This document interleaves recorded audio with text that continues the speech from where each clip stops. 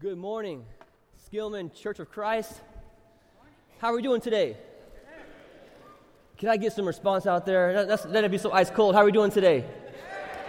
Awesome. It's good to see you guys on this Sunday morning. It's been a great week for me. I hope it's been for you. Before we begin this third installment of the Jesus sermon series, I do have two quick announcements.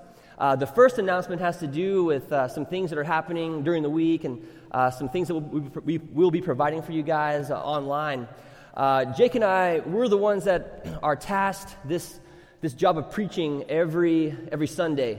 We tag team and we preach, but both of us know that this, by no means, this sermon should be the end all. This is just a moment in the conversation. It's just a moment in time where we can generate some more conversation, some more questions, and in no way can we, in 25 minutes, answer all the questions and go deep in these issues. And so part of what we've been trying to do this year specifically is try to create other opportunities for learning, other opportunities to go deep in the text, because sometimes in this format it's hard for us to go as deep as we want to go, just the way that it is. And so a couple things. Number one, we've really tried to revamp our Bible class this year. And I don't know if you know, but Bible class has been solid, awesome so far in this 2019 year. We've had more people come to Bible class in 2019 than in several years prior. And so there's something happening. There's something deep happening in Bible class. And so I just wanted to put that word out there for you guys. If you are looking for a deeper conversation, if you are looking for a deeper look into the Scriptures, a time to kind of talk with some of the Christian community who are also living this life just like you, Bible class is also an incredible way to do that. It meets 9:30, an hour before this time, every Sunday. So please consider that if you are looking for something deeper to really enhance your faith. It's a complement to what we do here now. Secondly, is we're trying to do some more stuff online. And so today I'm speaking on Jesus the Christ. It's a very complex issue, and in 25 minutes, there is no way I can really get down into the nitty-gritty details of this theological concept. And so what we have done is this, for the first time ever that I know of, the first time ever, we did a bonus interview. In fact, last Wednesday after church was over, I took my car, went over to Alan Martin's house, Dr. Alan Martin, and we sat down around his table and we talked for a good 30, 45 minutes about the Christ and what it means. And so this next week on Sunday or Monday or Tuesday, I don't know when we'll upload it, but someday we'll upload this interview. It's going to be called the bonus interview about the Christ with Alan Martin. And so if you, on your website, on the Skillman.church, you can go to resources and you click sermons. You can have a list of all of the podcasts, or if you subscribe to iTunes or wherever you can find podcasts, it'll be on there under the Skillman Church of Christ. But it would be something that could enhance your journey, and it would be something that can help continue that conversation on such a complex, deep issue. Second announcement is this. If you are an elder or an elder couple, could you please stand up, raise your hand or stand up? All right. Oh, here we have, okay, that's great. We have Mike and Carla Young right there. Everybody say hello to Mike and Carla Young. We have David Alexander right there. Oh, yes? Raise your hand. And we have, I'm having getting stage fright up here with the names. We have I know these guys, David and Lorna Griffin right there. Craig and Barbara Gray right here. And the Calvins right here.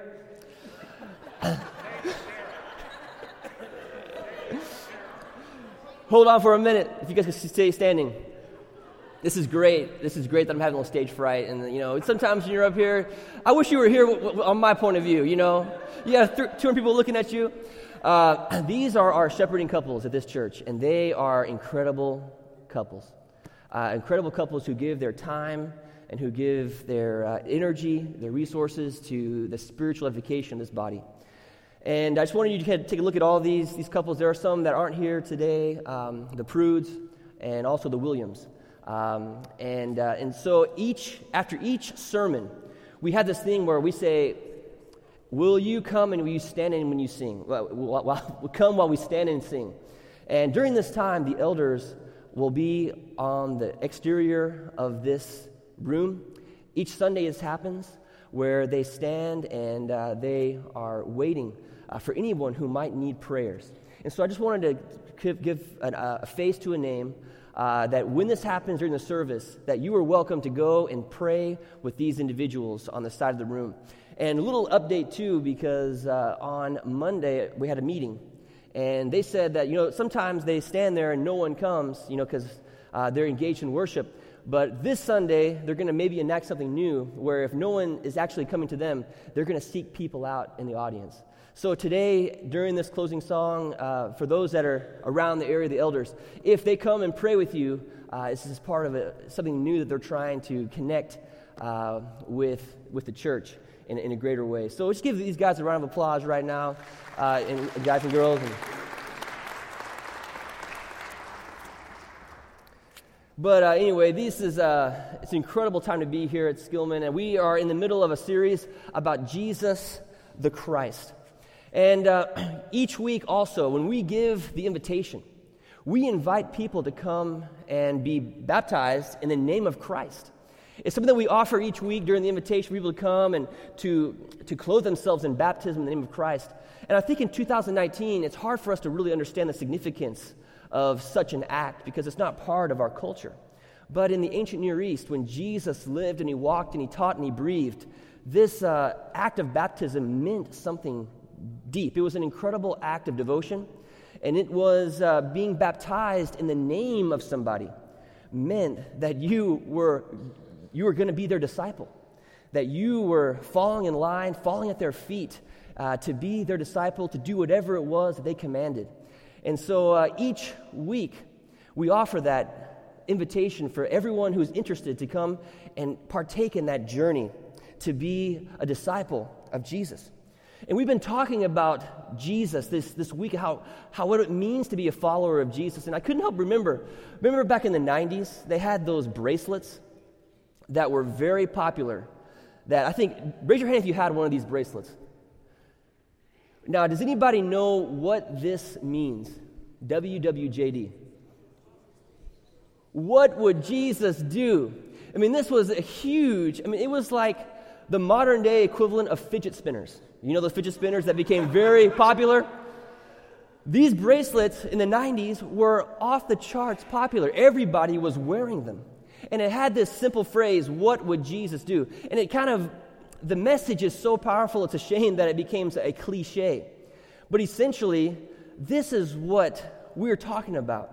To live life the way Jesus would live life. In every single aspect, what would Jesus do? What would Jesus do with our work? What would Jesus do the way that we look as a church? What would Jesus do in the decisions that we make? What would Jesus do? And this is kind of bringing us back to the core of who we are as disciples, remembering what would Jesus do?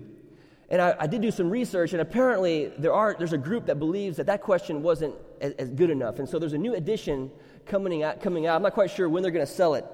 But it's JWPNHGHITSITFP. It's a new bracelet. I don't know if this was in response to something, but basically it's Jesus would probably not have gotten himself in this situation in the first place. Would anybody buy one of these bracelets? But it is undeniable that Jesus lived and walked and breathed on this planet. Jesus was a real person who lived in a real time and in a real place. Jesus understands what it's like to be human. He understands what it's like to sweat. He understands what it's like to have hunger pains. He understands what it's like to stub your toe.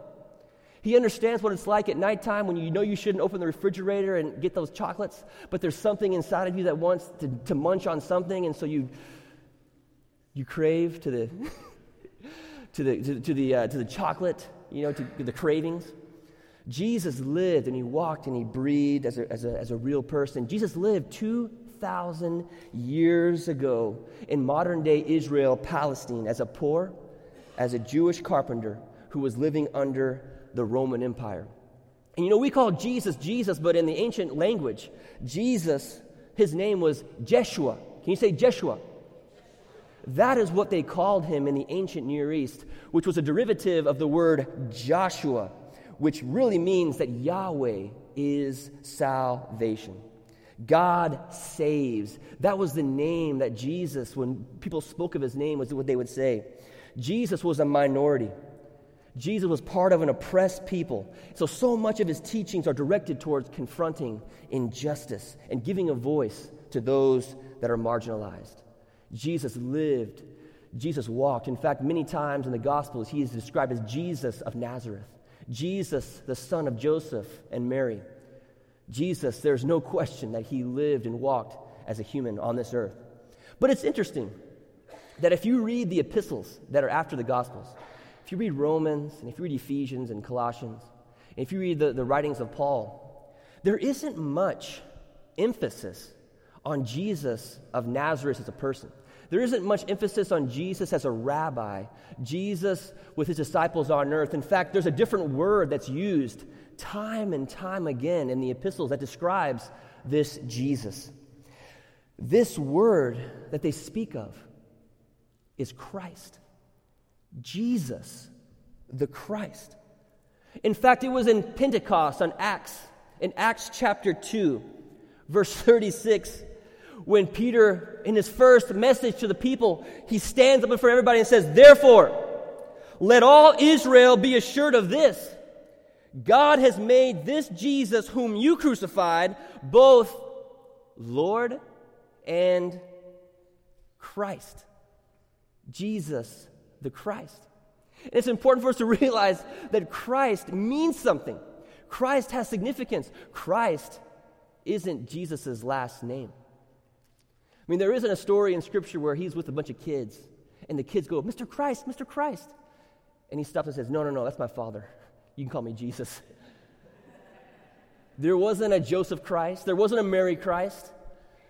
Jesus, the Christ, had great significance. In fact, the word Christ derives from the Greek Christos, a translation of the Hebrew Masik, meaning anointed, and is usually translated into the English as Messiah. Jesus, the Messiah. Jesus, the chosen one. Jesus, the anointed one. It's almost like it was in that movie, The Matrix, when they called Neo the One. This is Jesus, the one that would bring all things to fruition. And it's interesting that in the first generation of Jesus' followers, this is what they focused on. This is what they sunk their teeth into. This is what they wrote about. It was Jesus, the Christ. Jesus, the anointed one. Jesus, the chosen one. And they wrote about it as something that was being revealed time and time again. Over time, they used the word mystery. In fact, in the book of Ephesians, and if you have your Bibles today, you can turn to the book of Ephesians. Ephesians is in the New Testament. And if you have the Bibles that are in front of your seat, the ones that are in the pew, it's on page 1817. Page 1817. And this particular passage that we're going to read is in page 1818. Ephesians chapter 1 and verse 7. Paul writes to the church in Ephesus, "In him we have redemption through his blood, the forgiveness of sins, in accordance with the riches of God's grace that he lavished on us. With all wisdom and understanding, he made known to us the mystery of his will according to his good pleasure, which he purposed in Christ, to be put into effect when the times reach their fulfillment, to bring unity to all things in heaven and on earth under Christ." You see, this message, what God is up to, it's described as a mystery. It's described as a mystery that over time is being unfolded. We're learning the details as every day goes by, and Jesus Christ was the manifestation. Jesus Christ was a part of this unveiling of this mystery. You see, this when the words are used, mystery, and when Christ is used in the first century, in the first letters, they're acknowledging that God has been up to something. this entire time. That from the very beginning of time to where we are today, to the end of time, that God has been working, that this Christ has been there, that he has been working from the very beginning until now. I mean, Paul uses mystery, this word mystery, time and time again in his letters. In Romans, he uses it time and time again. 1 Corinthians, in Colossians, that Christ, this idea of Christ is something true, and it's something that has been embedded in all of history. That it's been there the entire time, but now it's being exposed little by little, understood and experienced like never before. You read the prophets, you read the Old Testament, and it's all leading to this Christ, this anointed one, the chosen one that would redeem the entire world. You see, it's important that we understand that Christ is connected to the larger story. That it's not just Jesus who lived 33 years on the earth, but this idea of Christ goes back to the very beginning of time. In fact, when the early authors write about Christ, they speak of two different themes. Number one is creation, that this Christ was involved in creation and the birth of new life. In fact, in John chapter 1, verse 1, it says, "In the beginning was the Word, and the Word was with God, and the Word was God. He was with God in the beginning. Through him all things were made. Without him nothing was made that has been made. In him was life, and that life was the light of all mankind. The light shines in the darkness, and in the darkness has not overcome it." You see, this idea of the Christ is something, the Christ is about creation. It's about bringing new life. It's about when something is dead, making it new again.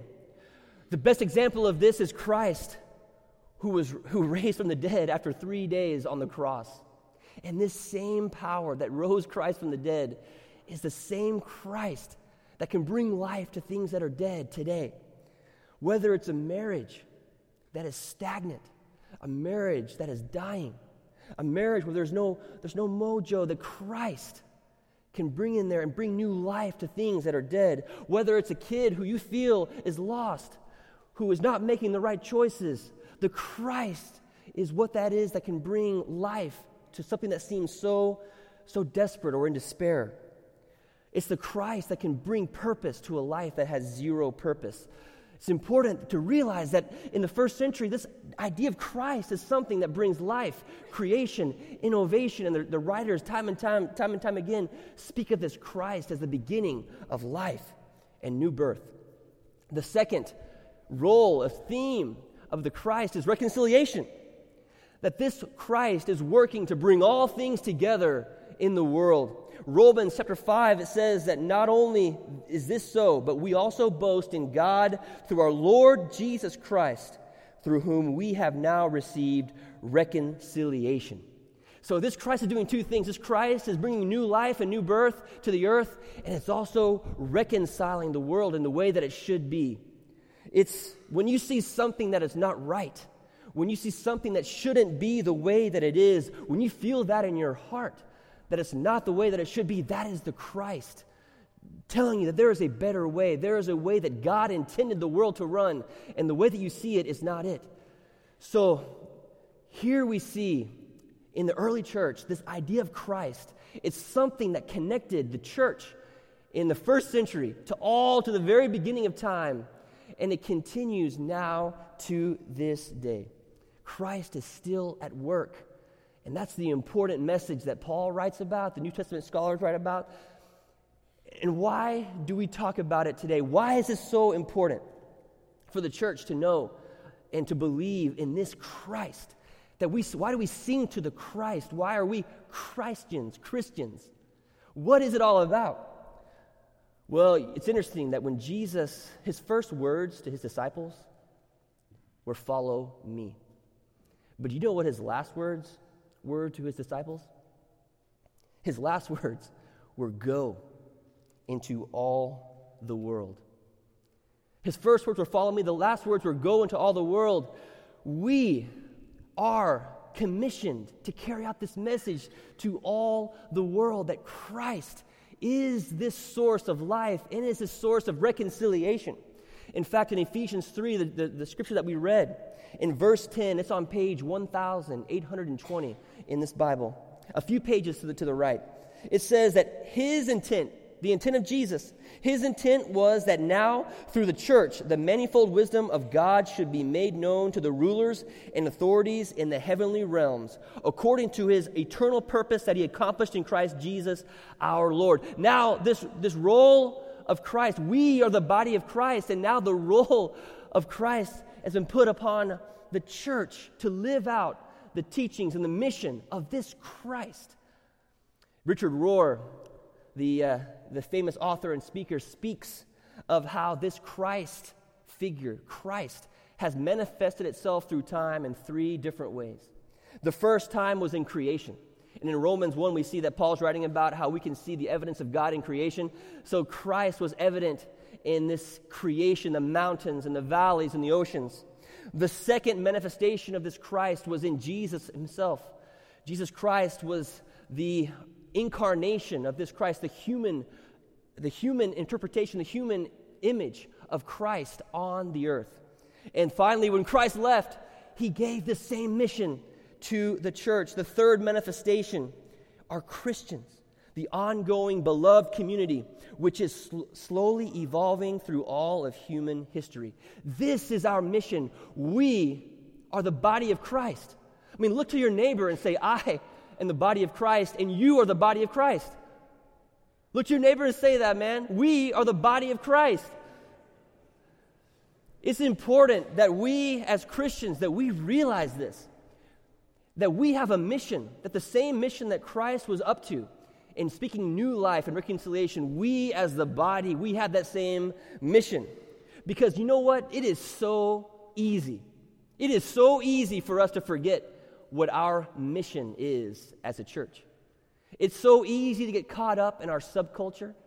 It's so easy to get caught up in our own conversations that we forget the larger story, the larger picture of why we are here. I mean, we built this building so that the church could meet in a comfortable place with a roof, so that when it rained and when it's cold, we could gather together. And we gather together so that we can encourage each other. But in the midst of all these things, it's sometimes easy for us to get caught up in our own self-preservation, in self-preserving the institution, the church. It's so easy to get caught up in how we can maintain this, that we forget the very purpose of why we are here. That we forget that we are the body of Christ and we have work to do. We have things to do. I mean, it's easy when we see declining numbers, when we see less people coming to church each and every year. It's easy for us to put our thoughts and our resources into trying to fix this problem, fix the problem of declining Christianity, when really our focus should not be could it be that our focus should not be focusing on trying to fix this, but being about the Christ mission of fixing the greater world that we live in? It's almost like this story that I heard about this farmer. And this farmer was given a plot of land to grow crops on. And so this farmer was so pleased and grateful for this huge plot of land. And so he goes, and the first thing that this farmer wanted to do was build a house. And so just so he could live and he could be nearby the farm, the field where he was going to work. And so he builds this house, and then all of a sudden he said, well, I need some workers. So he and his wife, they start having a family, and they have lots of kids, and their family begins to grow, and there's the newborn phase where they're just so intense on trying to feed these babies and keep them alive, and then they realize, well, man, we need more rooms in this house for these kids to live in. And so they start building extra rooms for this house, and the house gets bigger, and so every kid has their house to live in, and then all of a sudden these kids are kind of fighting about which room they should be in, and so they have to have meetings about what room they should go on, and next thing you know, there's a subculture in the house, and years go by, and the farmer forgot what brought him to the field in the first place. He's so caught up in making himself ready, he's so caught up in the subculture that he forgot to plant a single seed. He forgot to go out into the world. And it's so easy for us in this environment in church to forget our mission, to get caught up into what we are doing as an institution or as a body. It's so easy to look inward when the Christ story calls us to look outward. I can't help but think about Jesus' words. If you want to save your life, you will lose it. But if you lose your life for my sake, you will find it. And Jesus' words, they make me wonder, could our demise, could our problem, could our frustration stem from the fact that we are trying to save a precious religion or a precious institution and traditions? Could it be that that is where our focuses have been? And could it be that the Spirit of God is calling the church to stop trying to save itself and instead to join God in saving the world? Could it be that if we shift our focus in that way, instead of trying to save the institution, what if we fixed it to save the world in the name of Christ? And could it be that people would be so excited about that they would join in with the fun of being a part of the Christ message, of new life, of reconciliation? Could it be that we have work to do? Because it is an injustice. It is an injustice for somebody to be sold into human trafficking. Though there are millions of people who are affected today through modern-day slavery, it is an injustice for somebody to die simply because they do not have access to clean drinking water. It's a severe injustice when corporate greed sabotages progress in society and prevents individuals from receiving simple things such as food and health care. If anybody should be concerned of matters of injustice, if anybody should be advocates for righting those wrongs, it should be the Christ followers. If anybody should be concerned about clean drinking water, about ending modern-day slavery, about providing things like mosquito nets for those in areas where there is a rampant disease of malaria, it should be the Christians, the Christians, the followers of Christ, because we have that same mission. We are another manifestation of this Christ, because Christ lives within the body, and we have that same mission. Christ comes and tells us that all people matter, and it is part of our mission to be a part of this better world. St. Augustine has a quote. He says that hope has two daughters. One is anger, and the other is courage. The first, anger at the way something is in the world, and courage to do something about it. So today, that's the question for these Christ followers. We are Christians. We are a part of the body of Christ. We have a greater mission to be a part of. The same mission that Christ had to speak life and new creation into the world, and also to be ministers of reconciliation. We are ambassadors here on this earth to this Christ mission. So what is it that is making you angry? What is it that you need the courage to do something about? Does that have to do with education? Does that have to do with the wealth gap that's widening in the United States? Does it have to do with the environment and pollution? What is it on your heart that you see a need to speak out? It's not right, that there is reconciliation that needs to take place. And do you have the courage to do something about it? That is the Christ message. Is it children? Is it helping children who are without families? I mean, we have a ministry here, Our Father's Children. I mean, talk to these guys about ways that you can get involved in righting this wrong that we have in our own neighborhood. What is it that we can get involved in to be a part of this body of Christ, this Christ story? How can God work through you, and how can Christ work through us to speak new life into things that might be dead, to innovate, to reconcile, and be about the work of bringing all things together in that way? The rest of the service, while we meditate and while we sing, let's think about how we can emulate and embody this Christ message. That we, in 2019 in Dallas, that we are a part of a story that began from the very beginning of time.